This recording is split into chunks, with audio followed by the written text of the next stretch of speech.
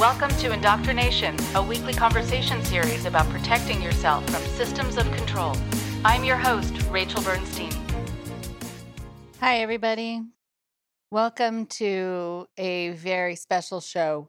This is part one of a two-part conversation that I had the pleasure of having with Carrie Peck and Chris Peck.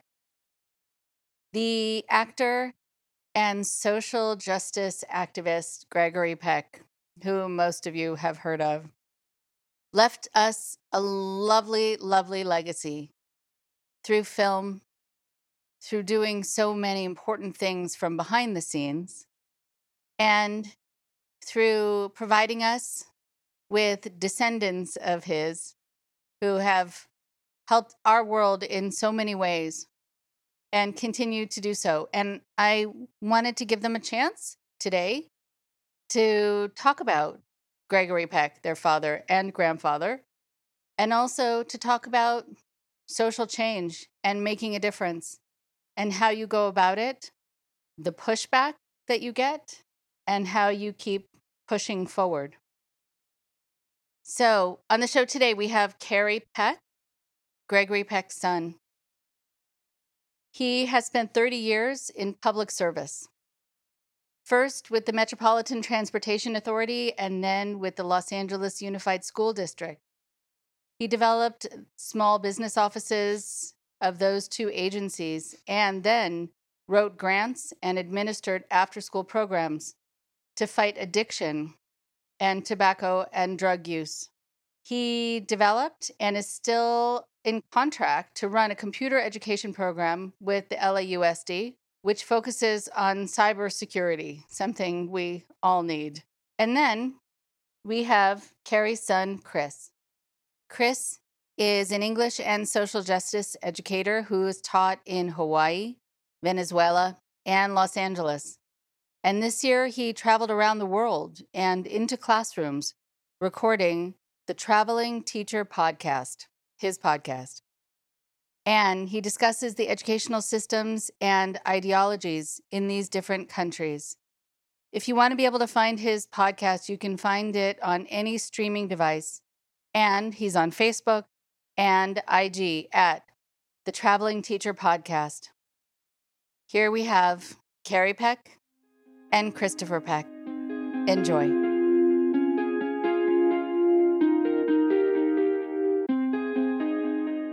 All right, so I want to welcome Carrie and I want to welcome Chris to the Indoctrination Show. And I am so happy to have you both here and to have you be able to talk together. It's especially meaningful when it's multi-generational because you get to see what gets moved along from generation to generation, what transcends, what matters, and how that gets filtered through the generations. And I also like how different generations find a way to make a difference in different ways or in new ways. And so I want to be able to talk about that too. So how about Carrie? Why don't you introduce yourself? I've been working with school development programs for about 20 years and small business programs before then. There are a couple of other legs to my career, which has been all over the place, but that has been the theme really for about the past 30 years. And when you start talking about indoctrination, the whole idea of the human potential movement and movements when you're trying to change people's activity, when you're trying to change people's nature, you're fighting this huge entropy. So the battle has always been that with me. That can be exciting when you're working directly on a program, helping kids do computers, anti-smoking, anti-drug programs, which I've been involved with and written grants for. Mm-hmm. The more frustrating aspect is the entropy of the organization. Okay. And you can be in an organization like a business or a school district or a metropolitan transportation authority who is asking to change, to bring in and involve small businesses, mm-hmm. or involve students in anti-smoking programs and anti-drug programs, or even fun stuff like a computer program. and the organization can fight the change as much as the students do. And in fact, that resistance is deadlier than with the students. Mm. Okay. Uh, and I have found that that's the entropy that really hurts. Uh, Mhm. we started talking about Kill a Mockingbird, and that aimed for individual transformation, one person transforming one small area. And I think that was very much what the 60s was about. Mhm. And that round of, of social activism. And now, what is significantly different, people are talking about systemic change. It's not enough to change people, but there's a systemic problem. We're not just looking at a few bad apples in the barrel. We're talking about barrels that make bad apples. Mhm. And that's a substantial difference. And to me, that's where the real fight is. And that's where the whole movement is going. Mhm. Okay. I want to come back to the entropy, and I want Chris to be able to introduce himself, and then we'll go back to Kill a Mockingbird, and then sort of move down the generations. So go for it, Chris. Well, thank you for having us on Indoctrination. I've been a middle school English and social justice teacher in Title I schools in Hawaii and in California, in Los Angeles particularly. And, talking about this level of indoctrination, we see these systems in place that have created a enormous level of disparity and inequitable access to education, particularly in my view. But those levels of education, you can't separate that from access to housing and healthcare and jobs. That really, it's a whole systems in place that impact particularly students of color in low income Mm. neighborhoods, that is essentially allowed in our system. And I think that's sort of, we are indoctrined to not say anything, that white communities get to have the highest amount of money for their schools, while communities of colors have schools that are run down, have the most inexperienced teachers. And it's these sort of systems that are in place that aren't allowing for this sort of progression that we need in our society. Okay. So well said. I'm writing notes as you're talking so we can come back to some of the points that you already made so far, because I want to be able to talk about the entropy and then some, and who it hurts, and how to try to work your way around it or push through it if it's possible, and if it's not possible, what you do, and also just internally how you can address that so that it doesn't drive you mad.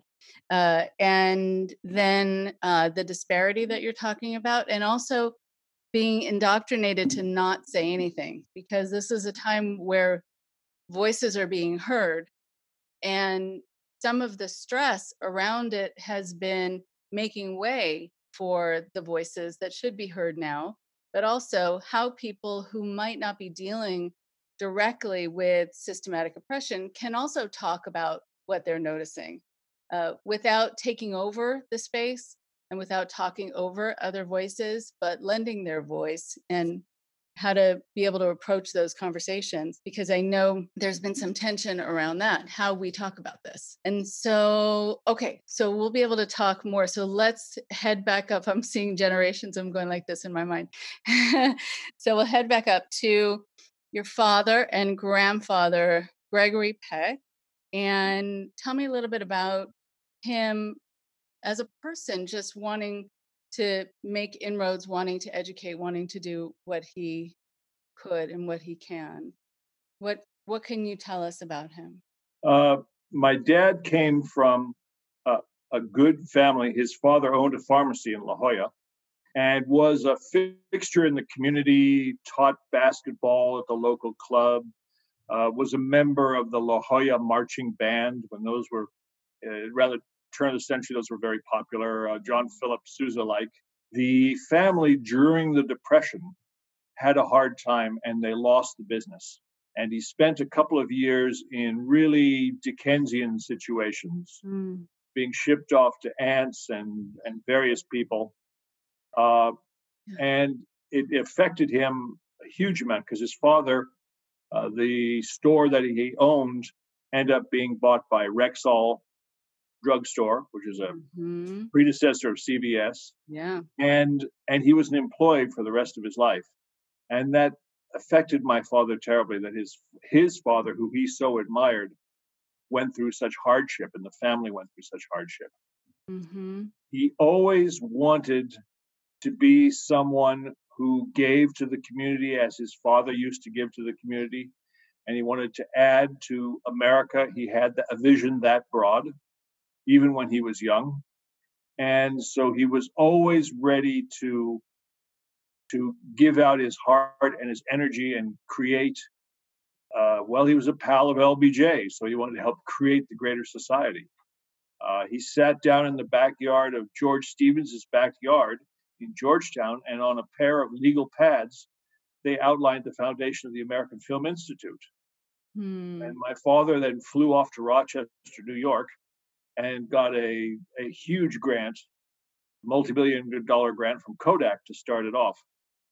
And his activities, the National Endowment for the Arts, the Humanities, he helped the Academy. He was president of the Academy, so he wanted to give back in a very broad way, like being a father to all artists. Hmm.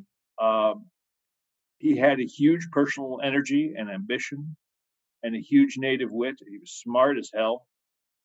Um, I think his generosity. He was generous personally, but I think his emphasis was on larger social themes and social action, Yeah. and a lot of his action was there. So living with him was a bit like living with this huge locomotive. Hmm. It was going places and it was doing a lot of interesting things, a little hard to hug at times.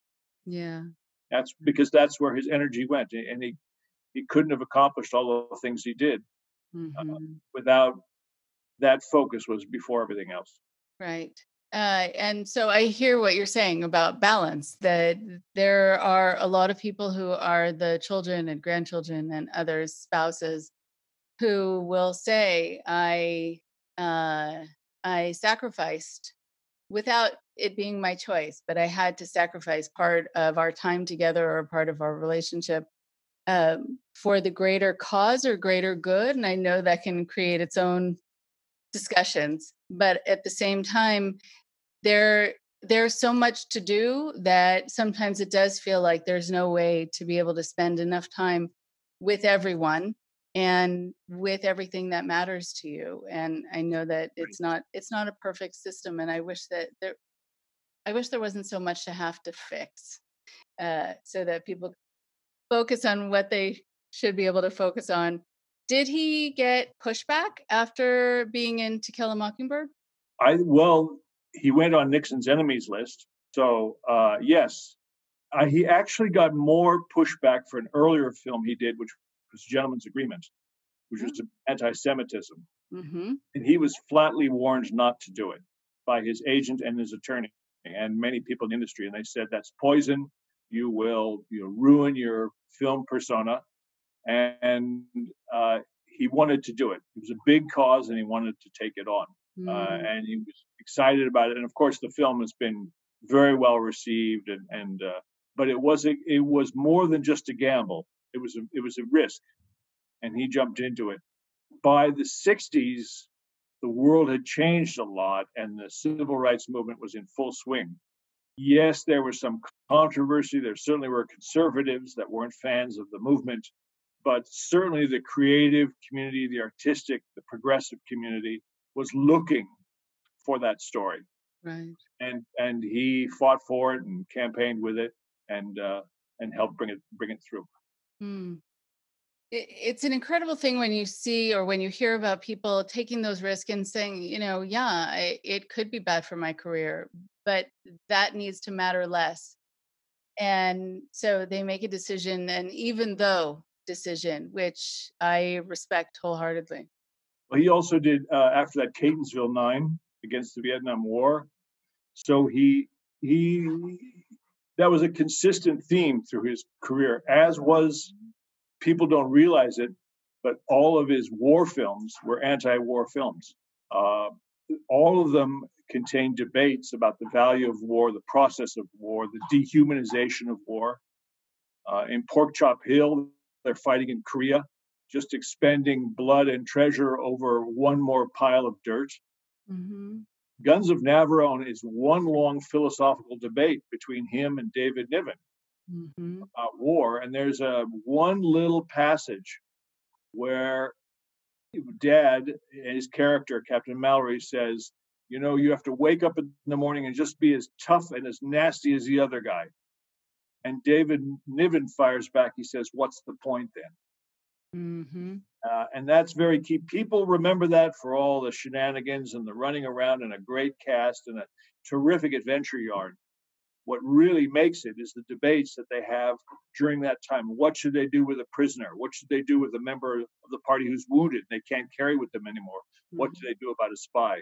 Mm-hmm. They were arguing about the human cost there and what we're indoctrinated to think and what they have to do, what they should do. So that was taking on challenges like that was consistent 12 o'clock high. Mm-hmm. That running the campaign is not only murderous for the men, but it destroys their mental ability also. So that theme is throughout all his films. And was that dinner table conversation too? No, we didn't have philosophical talks around the table. We were mostly just talking about family and people and stuff like that. Catching up. Mm-hmm. Little stories that happened on set. There are always a million stories. No, he didn't. We have a copy of his script for Mockingbird. And that's fascinating to see because it is so heavily annotated. Every page, words, emphasizes things to emphasize, but also on the back and on the margins, comments about where this is taking a character, what he's thinking about, and that debate about civil rights and how far one should step alone and step out. Mm-hmm. That's extraordinary. It's not that he didn't have those debates. Mm-hmm. He tended to internalize them a lot. And I remember reading it when I was young, and I remember the literature teacher who I had was just focusing on the different imagery and the bird imagery. And even in the courtroom, having people up in what felt like sort of the nest. And right. And so that was really the whole conversation. And it was about the words that were used and the bird imagery. And I remember thinking, there should have been a comma at the end of that and not a period. Like, that's something interesting to talk about, but that's not the whole story. But I guess that was the thing that the teacher felt most comfortable focusing on. And it's a shame sometimes when people will watch something and not see what you want them to see, maybe not on their first go around and maybe not at their age. And so that's why I encourage people to watch it again now and watch all those movies again now and really look at it with fresh eyes and mature eyes from a different perspective and from a different world. And so tell me a little bit about you, Carrie. Then you got propelled into a life where you were working hard to try to make inroads. And sounds like that it was made difficult for you, which it always is. And so can you talk a little bit about more of what you were able to do and the entropy? The whole idea of entropy and indoctrination, an entropy is stasis about things, and that as they are, most people would then prefer to sit and just stay in that. But in the end, there are too many people that are too curious and too energized, and they want a little bit more, a little bit better. They can envision something farther ahead. So there are always people pushing forward, but all of them are considered crackpots and cranks. Yeah. Steve Jobs, an obvious genius, but he would have meetings and he would set deadlines and specific goals for teams that they had never done before. I mean, it had things that hadn't been put into, micro-sized devices, and they called it the Steve Jobs alternate reality field. And they'd be sitting and thinking, shaking their heads, going, "This is crazy. We can't do it." and Mhm. yet time and time again his vision proved through. Mm. Uh, the Wright brothers were considered a bunch of little bicycle guys, a little crazy out there. Then they flew, and that's so common. Henry Ford was, well, he was a weirdo in many ways, but when he was doing the first Model T, the number of basic inventions that went into that car, like the Mhm. alternating battery, Mhm. they just said, we can't have it this way. We've got to have it do something else. And they just came up with it. But all those people had to fight. And I am far less prominent than Jobs and Ford and all those people. But even doing a drug program at Right. school Yeah. becomes a battle because people, like, they have problems. There are protections for students. Mhm. And yet, to get them to talk about their lives and change their lives, we had to talk about their person. That meant we had to get into personal details. And that just absolutely knocked people out of the program. Possible supporters, because they didn't want to get involved with kids, Mhm. had to talk about problems they had. Do you know the theory of ACEs? Yeah, yeah. Adverse childhood experience. Yeah, We yeah. had to talk about ACEs because we had to get to what was bothering them. Mhm. Why were they smoking? Mhm.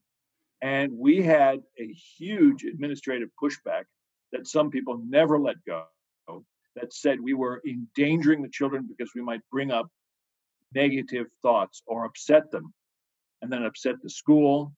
And and yet you cannot wean someone from addiction without getting to their soul. And the indoctrination and the resistance was that, no, you can't do that. You can't. That's too expensive to do with students. Mhm. And we had, it was a fight. It was a fight to get it done. And so any time you go, any from the 60s to the present, there's always people fighting. Look at the struggle now Mhm. Mhm. over Black Lives Matter. Mhm. Um, I guess Yeah. the biggest change is now we've seen it. We watched the film of those four cops. You can't push it away anymore, but it needed that. But it's the same fight even now to get that done. Mhm. How are we going to recalculate the police? Mhm. We're going to have a militaristic Praetorian guard stomping around our streets, or are we going to have a community-minded protection force? Vast difference. We're obviously on the militaristic side of things right now. They're buying Yeah. armored cars, helicopters, and Yeah. Oh, yeah.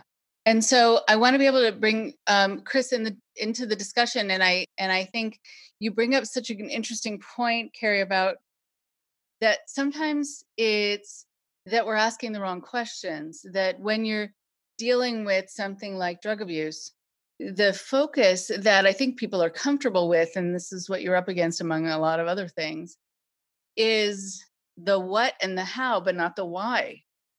And so, what are you doing? How do you stop it?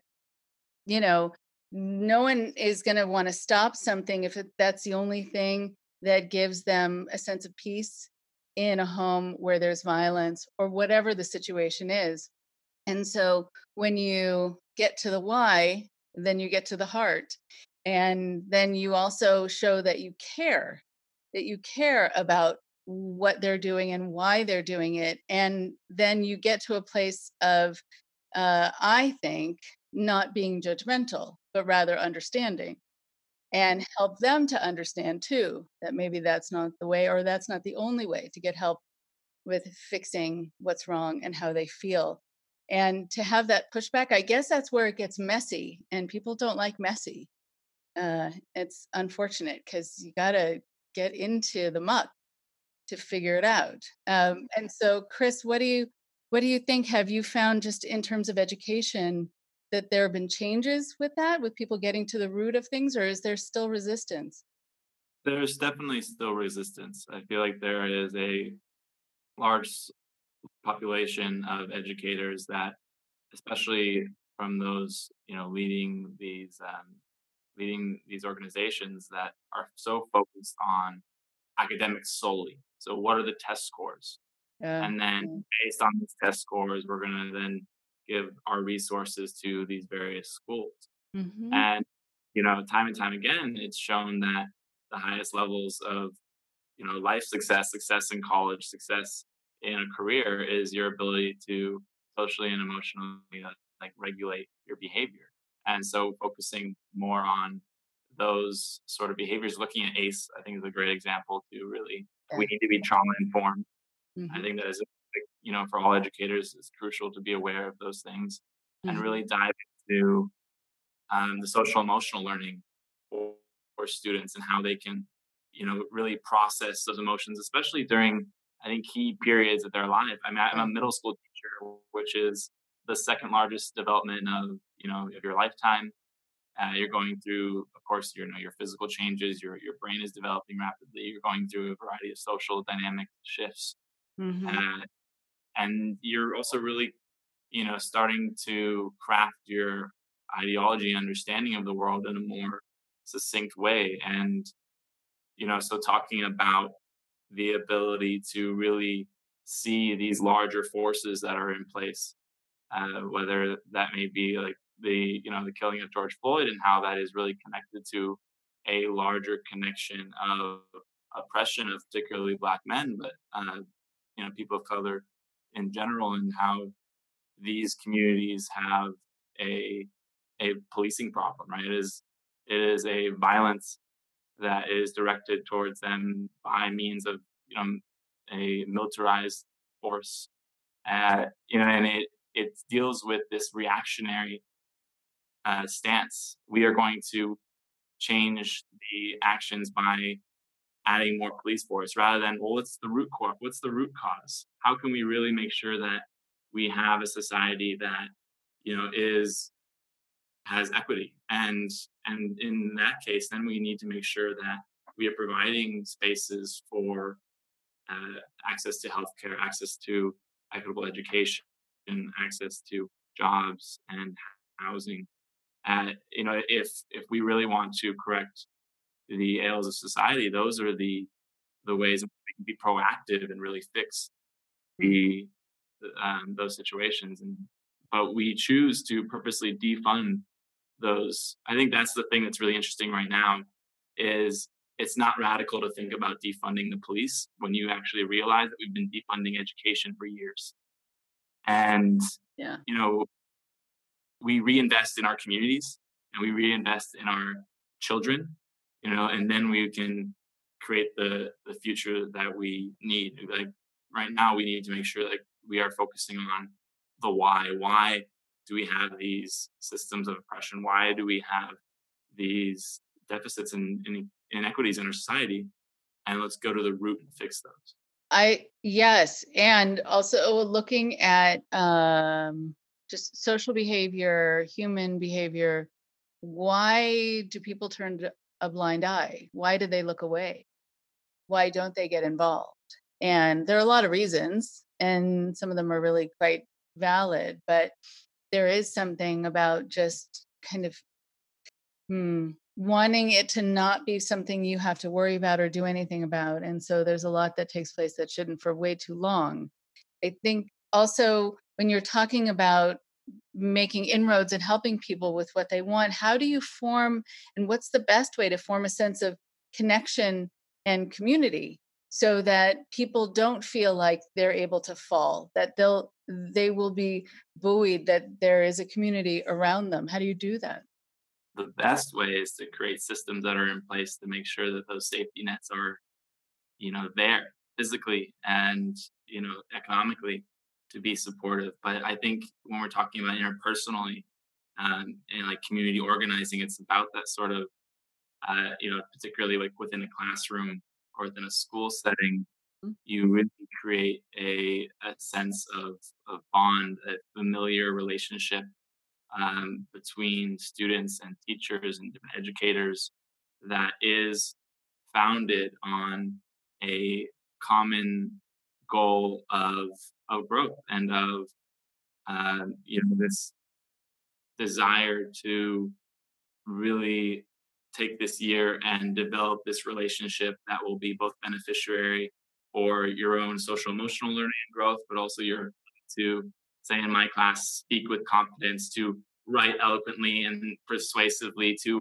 ask critical questions, to engage with in thoughtful dialogue and discussion, kind of developing these skills skills, but it requires these positive relationships that you have to develop through a variety of means. And there's other ways. I think tying into another question that you kind of alluded to Okay. was, I think one other issue that the reason why I think a lot of us struggle with kind of seeing each other is because our society is segregated, right? And as white people, we don't have to necessarily, we are indoctrinated into the norms of our society, which is, right, the white normality.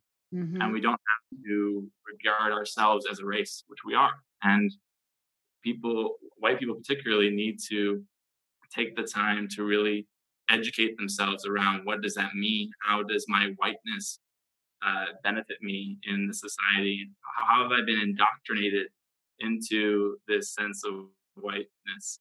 And I think those sort of personal actions can really help create a greater self-reflection that allows for greater connection, because once you know yourself better, you can connect with others better. I love it. So it gives me a sense that with your teaching style, it's this non-hierarchical space where you're having people turn towards each other. And so that's going to be, there are not a lot of teachers probably who are willing to do that. And so I think it takes a certain selflessness or a need to see that you're a conduit and not the head of that space. I want to tell a story on Chris. Yeah. When he first went to Hawaii and was teaching there, I think it was his first day of school. There was a little boy who was there, and they stayed a while after school. They had kind of a study hall, and he was playing with his friends and having fun and not really buckling down on the books, certainly. And I guess his mother came to pick him up, and the boy started crying, violently crying, because his father didn't have a lot of time to spend with him. But when he came home, he expected the homework to be done, and the boy would be punished. And we're not talking about a talking to. He was going to be punished. Wow. So on his first day of school, he has a boy crying to him who didn't apply himself in the study hall and is afraid of going home and being punished. And he had to negotiate that, and did. Wow. Yet a lot of teachers would say, you missed your chance at study hall. Very proud that he involved himself. Yeah. Yeah. Do you remember that moment? Yeah, I mean, that moment and many others. I think what's really important, talking about, the classroom structure doesn't just reside within the four walls. You need to connect with the larger families and communities, and that means really, getting to know the community and living in the community and communicating with parents on a weekly basis.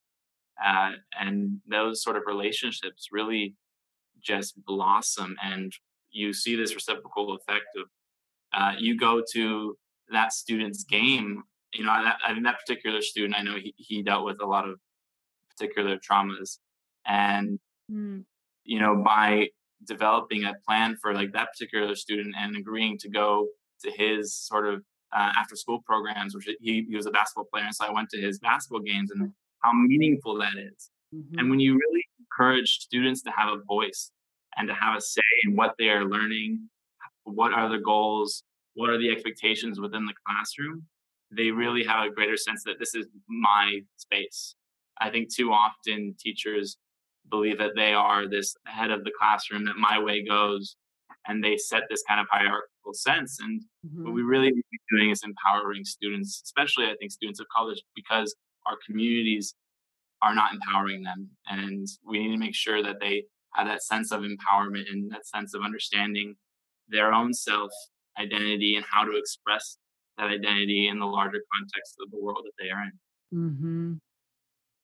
I want to say, yes, working please. with the drug programs, the anti-smoke programs, yes, that you have to make the same transition. You have to talk about them, or else you're teaching a syllabus. Like many teachers now just obviously teach to the test. Yes. And Chris actually had to fight a couple of times in school to teach a whole book because what they had done was chop up the literature into pieces of books, of chapters. And that's what you learned. They didn't have one whole book in the curriculum all year. Not one? Zero, because they were teaching to a test, and the test, the relevant question was on chapter 12. So what you had to do is had them read chapter 12. And Chris had to fight to do a whole book. Yeah, or there's particular curriculums that are given to you that are already pre-described, Right. that are a work style, right? And Right. it's just, we really need to be creating, we don't want to be creating robots, right? It's the same problem that has been continuing on for decades. Mm-hmm. We need to make sure that we're giving them these 21st century skills that don't just mean the ability to effectively use technology. It means that they're able to have these interpersonal skills, have a dialogue over things that they disagree on, be able to write persuasively on points that they're passionate about. It's these kind of collective skills that I think are often missed, and with enjoyment, I think too, like with their own interest in mind, which is, I think, a lot of classrooms. And I think also in keeping with what you're saying about things being chopped up and just learning what's going to be on the test, there is this systemic issue, of course, with schools getting funding, getting more recognition if their students do better on those tests. So there is this positive reinforcement to have robots. And so then what do you do? Because it's not like you can just go to the principal and say, listen, this isn't a great way to do things, because the principal has an incentive to do it that way. And so how do you help the whole space, the whole school or school system move out of that kind of downward spiral? I mean, it really is circular. Well, I think some colleges are beginning to dump the tests because they understand there's something more important to a student's success. Right. And if you talk about measurement systems, since that's the topic these days about police violence, how do we grade policemen in effect? The number of tickets they give out and the number of arrests they make. So their incentive is to write tickets and make arrests. Yeah, right. Not to solve problems, not to protect a neighborhood. They're there to bag people. Yeah. That's a fundamental difference. Right. And I think that's a fundamental problem. Yeah. The indoctrination is that they're to put you in the sack and drag you off to jail. Not to mention that the root of policing in the United States is riddled with racism, and those roots don't go away, right? They were created to make sure that they uphold racist laws. I mean, it just countless time and time again. And I mean, of course, I think an incredible book that I'd really recommend is talking about the new Jim Crow, which is now this kind of new mass incarceration that has now more Black Americans in jail than we had during slavery, which is a frightening statistic. Really, yeah. I think talking too about like how to persuade schools about how to address the issue is really challenging, because, as you said, principals are like, we need to meet these marks. Right. If we really look about how do we meet those marks, it's about giving the full child their full ability to learn on music and art and these other extracurriculars beyond the math and the English and the history. When you actually give them the variety of choices, they'll do better on these tests. I think there's a misalignment that we just need to put more time and emphasis on these particular subjects, and actually correlate to doing better on scores. And also, like, getting recess. It is frightening the amount of schools that don't have adequate amount of time for recess. Right. Yes. And yes, that is really frightening, because there's so much learning that takes place, as you know, on a schoolyard, that isn't just about learning the sport, and so I think, when we talk about testing, I have used trigonometry 0 times in my life since I learned it. And instead, I could have learned conflict resolution. I could have learned how to balance a budget as I move forward in my life, and so I can make good decisions for myself or for my family, whatever life skill. And so I think that there's something also about when you're talking about being feeling like you're up against the system, it's and that you still want to be able to do something, even if you feel like your attempts are not going to be fruitful. Still, I think what you do by doing that is you behave in a way that's aligned with your conscience, and also you model for the people around you how it's important to do what matters to you, whether or not it works, or people were ready for the message then, they might be ready later. I remember when you were talking about Rexall drugs, Carrie, and now I'm remembering the sign. I remember how it's written. That there was a favorite Barnes and Noble not far from where I live, and they were closing, and now there's a CVS there. And as they were closing, we're all out there picketing, and I'm picketing. My kids are picketing. We spent the day making signs and walking around the building. A lot of people joined us.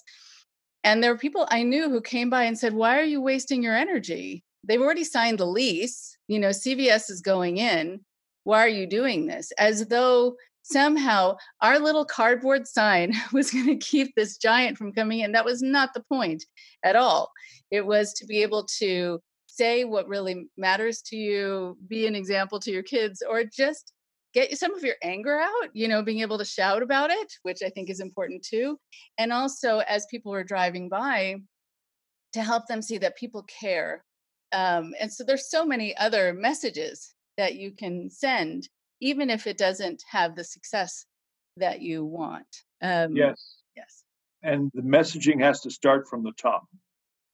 That's where the innovation message comes. If there isn't that cover for the people that want to do things new ways, Mm-hmm. then there's no hope. I've been Mm-hmm. lucky. I've had some work with some terrific programs with senior executives who gave me cover to do new things. And the drug program and the anti-smoking program are definitely one.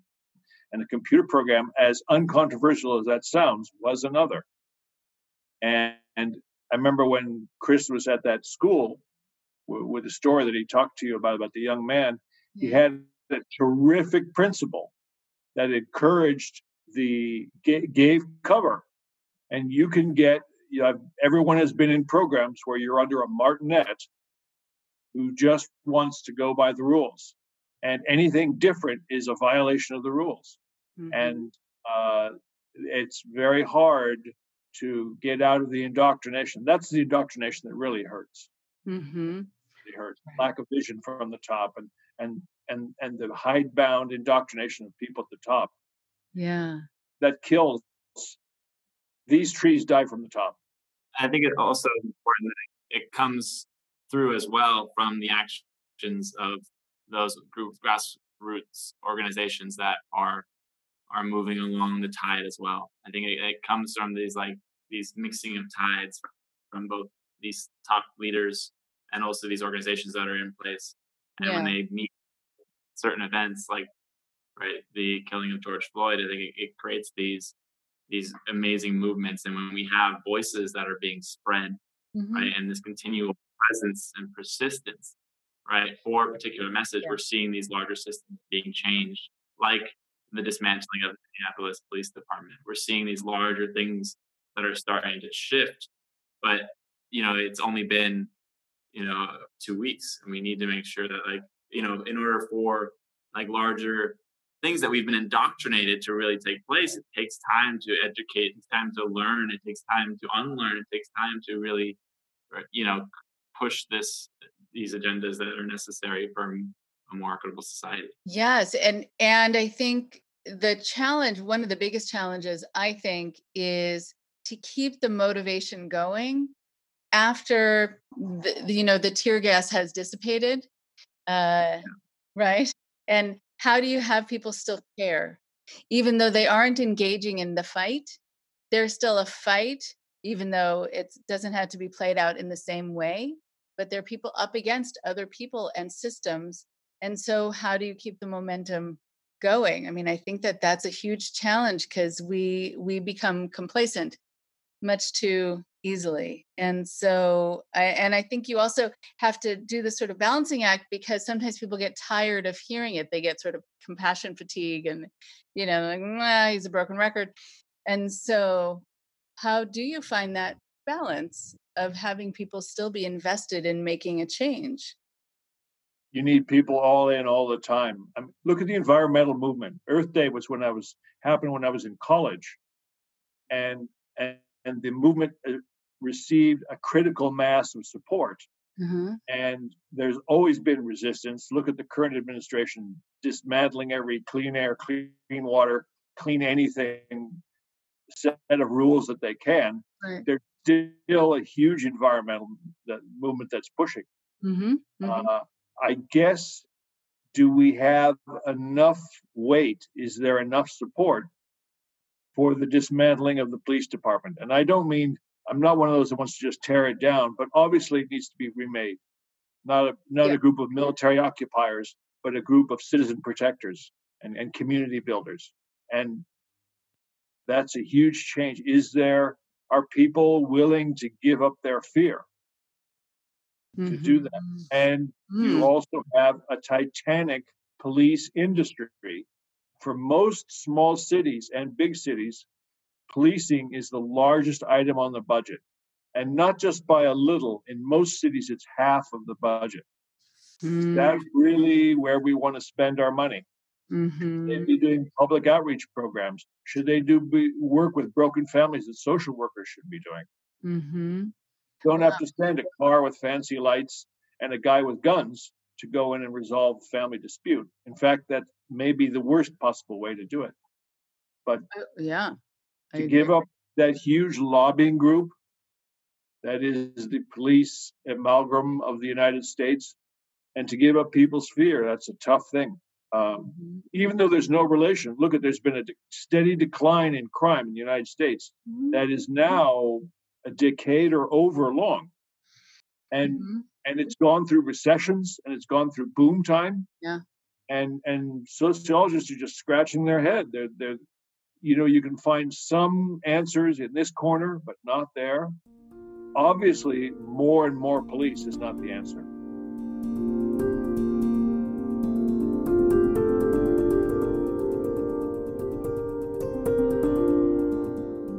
One more thing before you go.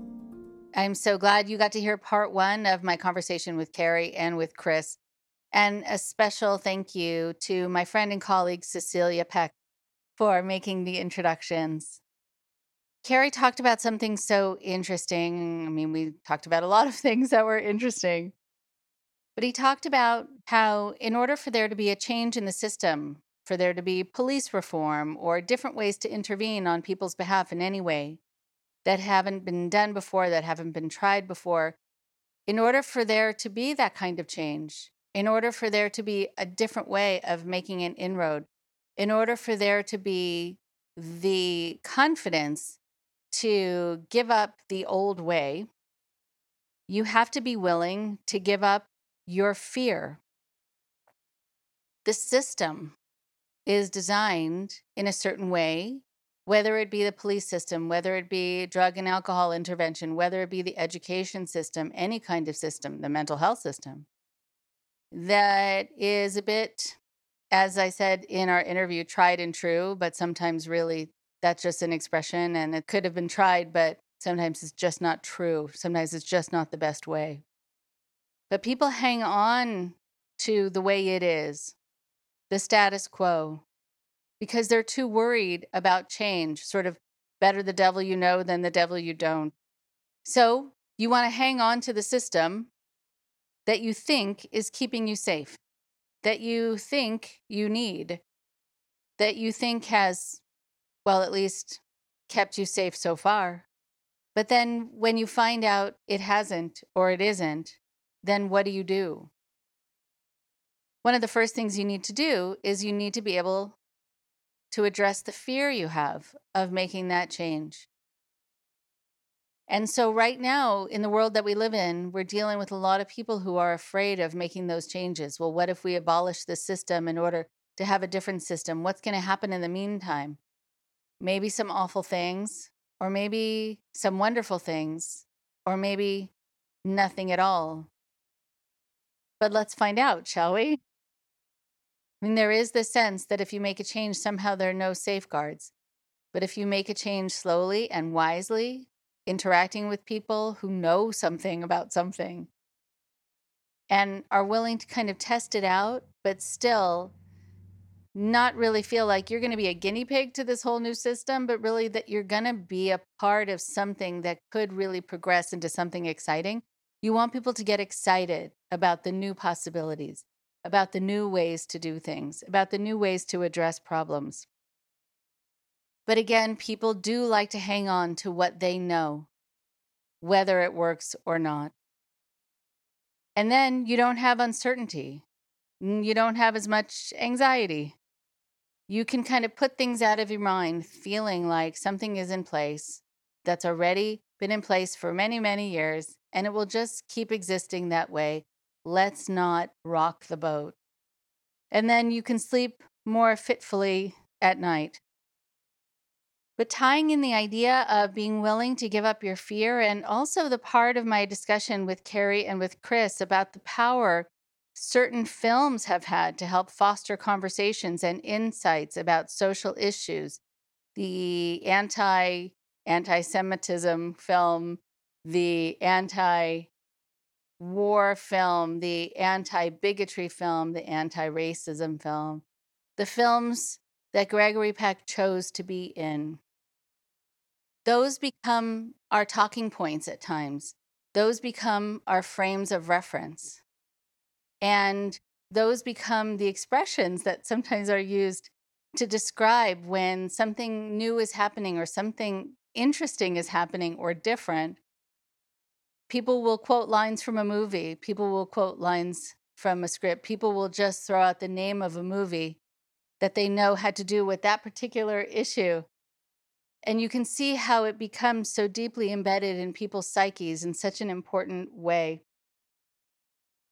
A number of years ago, I was called to jury duty. And I was actually, to be very honest, I was nursing my middle child at the time. And I really did want to get home at the end of each day. It hurt that I couldn't do what I needed to do to feed my child. It hurt physically and emotionally. But there was a trial going on that I was a part of. And it had gone through the entire week, and it was now Friday afternoon.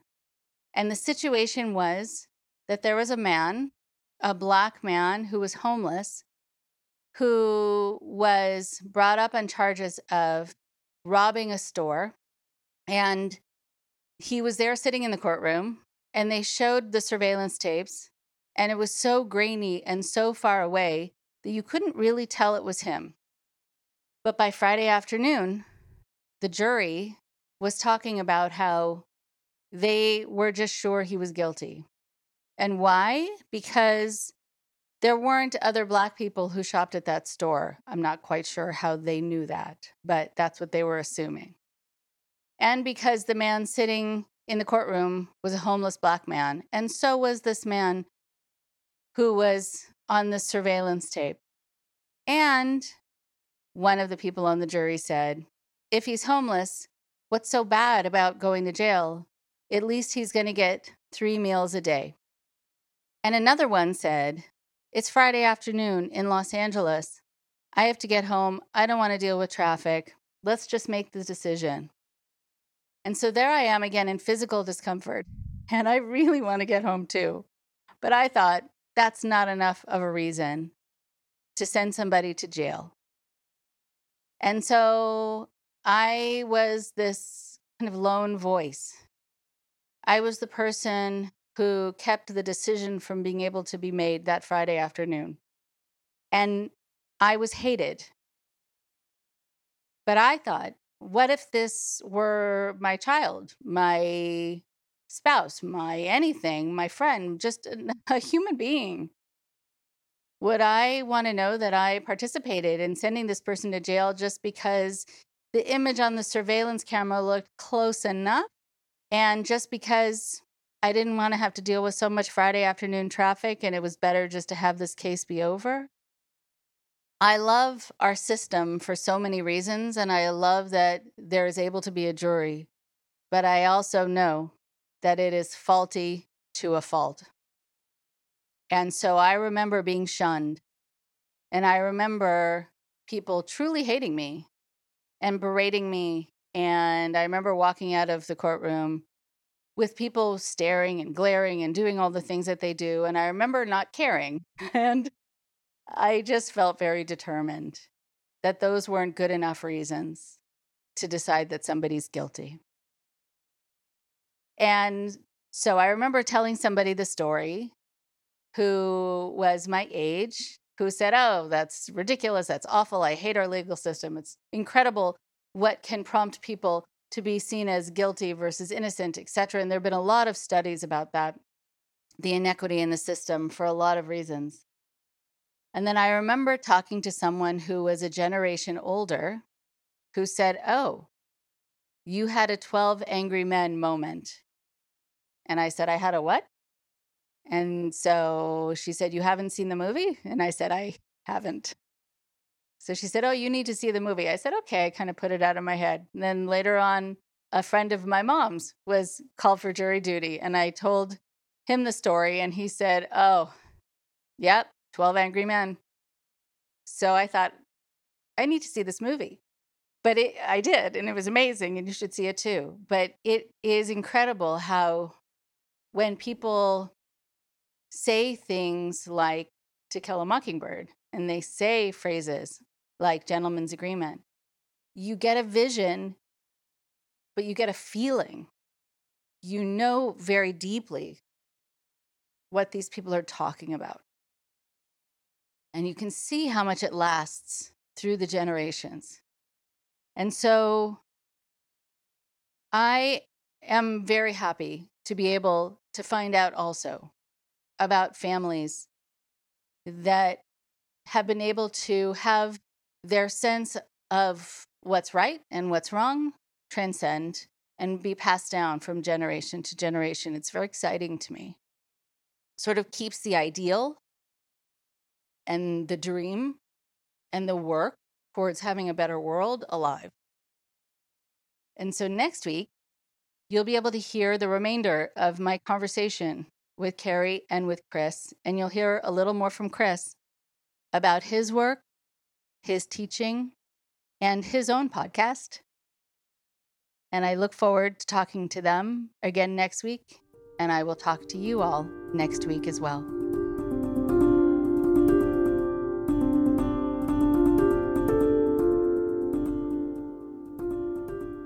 If our democracy is to work the way it should in this increasingly diverse nation, then each one of us need to try to heed the advice of a great character in American fiction, Atticus Finch, who said, "You never really understand a person until you consider things from his point of view, until you climb into his skin and walk around in it."